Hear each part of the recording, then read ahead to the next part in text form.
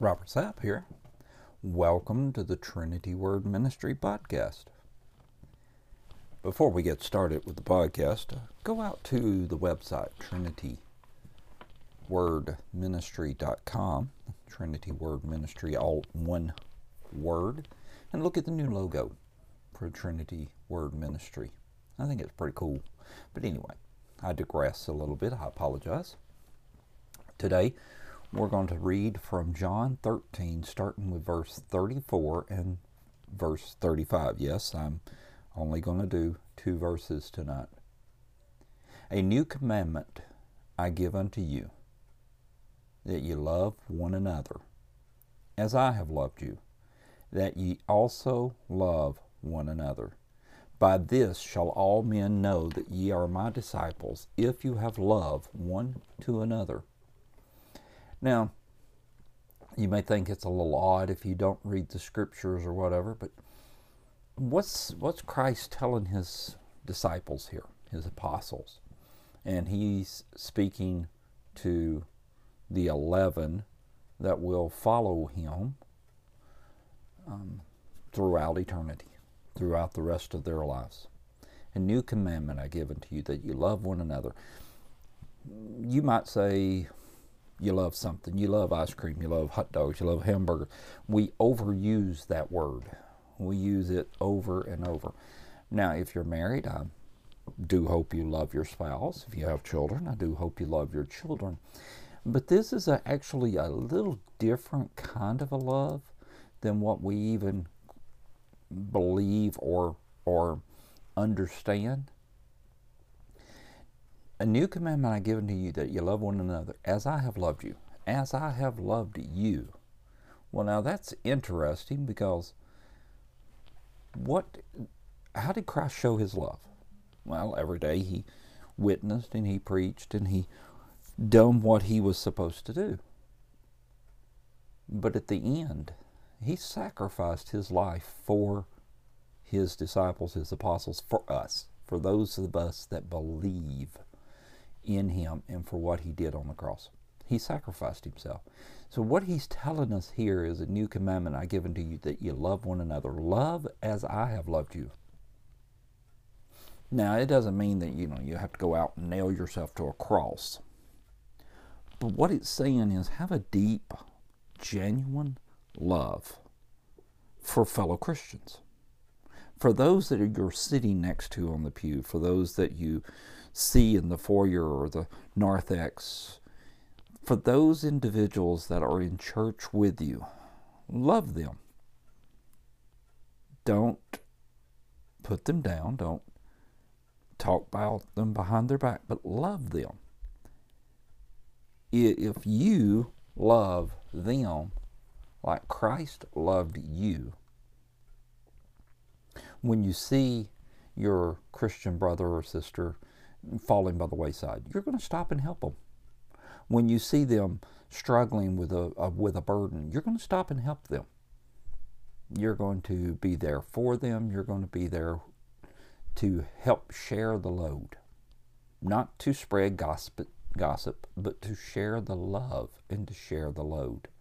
And that's what the sacrifice is. So often in our day-to-day activities, in our day-to-day wanderings, if you will, we don't show love one for another to our strangers, but we also don't show it to our Christian brothers and sisters. Oh, we'll laugh and cut up with them, but are we laughing and cutting up with them, or are we trying to humiliate them? Are we trying to put them down? Are we trying to make them look small while we look big? It's well and good to laugh and cut up and carry on. There's nothing wrong with that. I'm one of the biggest jokesters around. I love to laugh. I love to carry on. But there comes a point when you don't make people the butt of your jokes. You don't make the circumstances the butt of your jokes. So often in churches, people get church hurt just for that reason. They felt like they weren't welcome. They felt like they were being talked about. They felt like they were less than anyone there because other people felt that they were better than anyone. I got news for you. There is no one better in church. There is no one worse in church. We're there for a reason, and that reason's to get closer to God. You say, well, the pastor is better. No, he or she is just a man, just like, or a woman, just like you are, just like I am. They're no better. They're human, and you got to love that pastor because he's one of the brethren. She's one of the sisters. You've got to love that individual. They may not always say exactly what you want them to say, because oftentimes the sermons are there for a reason, to change you, to make you grow, to challenge you. So oftentimes the sermons, if they're doing their jobs, is going to slap you in the face, stomp on your toes, whatever. So you got to love them no matter what. Yeah, it's easy to get mad at people in church. It's easy to, point fingers and say, oh, well, all churches are full of hypocrites. Well, thank God. That's where hypocrites need to be, is at the feet of Jesus. Just like all the rest of us, we all need to be there. So I'm here to encourage you today. I'm here to encourage you tonight, whenever you're listening to this. Your love for your wife, for your husband, your children, your dog, your cat, whatever. That's one thing. You're going out of your way to be kind to a stranger, opening the door, helping somebody out. Maybe you saw somebody on the side of the road and you stopped and helped them change their tire. Wonderful, great, pat you on the back. But that individual that's sitting next to you in church, what do you know about them? How about that individual that comes in late? Or that family that's got the unruly children that you just get irritated at? How much do you know them? How much have you reached out to them to ask if there's something you can do? Or how often have you prayed for them? Even when they're not there, how often have you prayed for them? Do you remember who wasn't in church Sunday? Or is it you go to church and you're not concerned about anyone else in church? How about that elderly couple that comes in? What do you know about them? What do you know about their life? Do you stand and talk to them? How about that individual that's handicapped? That's somebody you need to stop and talk to. How about that young person that looks all alone, sad? Maybe you need to stop and talk to that individual. You'll never know what just one small comment to someone will make. And you don't know who can impact your life. We have an individual at our church that has impacted me tremendously. They used to follow me around to talk to me because I was always in a hurry to get someplace. I was always in a hurry to get to this room or get to that area or get to the... And it hit me one day, why don't I just stop and talk to them? And so now we stand and talk. How about that young person that's struggling with that addiction, or that young person that's struggling with just life in general? Are you older? Have you reached your hand out to say, hey, let me show you how I done it. Let me show you how to survive. Often I look around our church, I'm in my 50s now, and I look around, I see older people and I see younger people.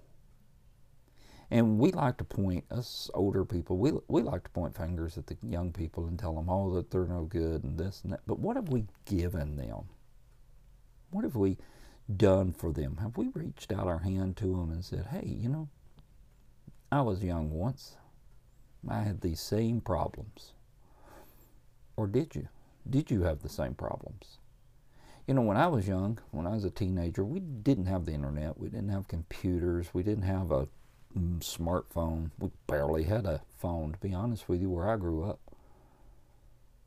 I remember getting running water in my house when I was in the 3rd grade. Up until then, it was, carry water from the house, or from the well to the house. Have you told someone your story? Have you seen that young person that was looking dejected? Have you reached your hand out to them Told them that you was there. Sometimes you don't have to say a word, just showing up. Being there beside of them. Laugh at their jokes, smile at them when they come in. What's it hurt? A new commandment I give unto you, that you love one another. He's talking to the Christians here. We have to love one another. We have to love each Christian. Well, maybe that Christian doesn't come to your church. Maybe you're Pentecostal and he's Baptist. So what? Oh my gosh, maybe he's Lutheran. So what? If they have accepted what has been done on the cross of Calvary for their sins, they're a Christian. They're part of the family, no matter what the denomination is. So I'm here to ask, what have you done here lately for a fellow Christian? Oh, you don't have to give them $1 million. Sometimes a smile and a handshake, maybe a hug, maybe just a, hi, how you doing? How many in the church do you really know? We often look around and we talk about, we live in communities now, we live in neighborhoods, and we don't even know our neighbors, but do we know the person that's sitting on the end of the pew? Probably not. I don't care what size church you go to. You can go to a small church, you can go to a large church. I bet you there's people in there that you don't know. I bet there's people in there that's worthy of your time. If there's anybody that's in there, they're worthy of your time. So instead of just rushing around, being in a hurry all the time, and there's nothing wrong with being busy. There's nothing wrong with doing your job. But what is an issue is when you are so busy, you forget people. So I am encouraging you that you need to stop and talk to those individuals. Find out what they're like. Find out what their hobbies are. Don't be nosy. Of course not. That's not what I'm asking, or that's not what I'm saying. I'm just telling you to go and to talk to people. There's nothing wrong with talking to people. There's nothing wrong with showing an interest in someone's life. How about young people? Have you shown an interest in their life? Do you know what the young person drives? Do you know where they go to school? Do you know what sports they're involved in? Do you know what they're interested in studying? Find out. Talk to them. You'll be amazed at what young people can teach us old codgers. And we've got a little bit of touch and teaching the young people. That's part of our job if we're older, is to reach out and to teach the younger how we survived. And we survived only by the grace of God. So here it is, a new commandment. Your challenge for this week: love one another as Christ loved us. Again, not meaning that you have to go out and sacrifice your life for them. Sacrifice some time. Sacrifice a laugh. Sacrifice a tear. Show up.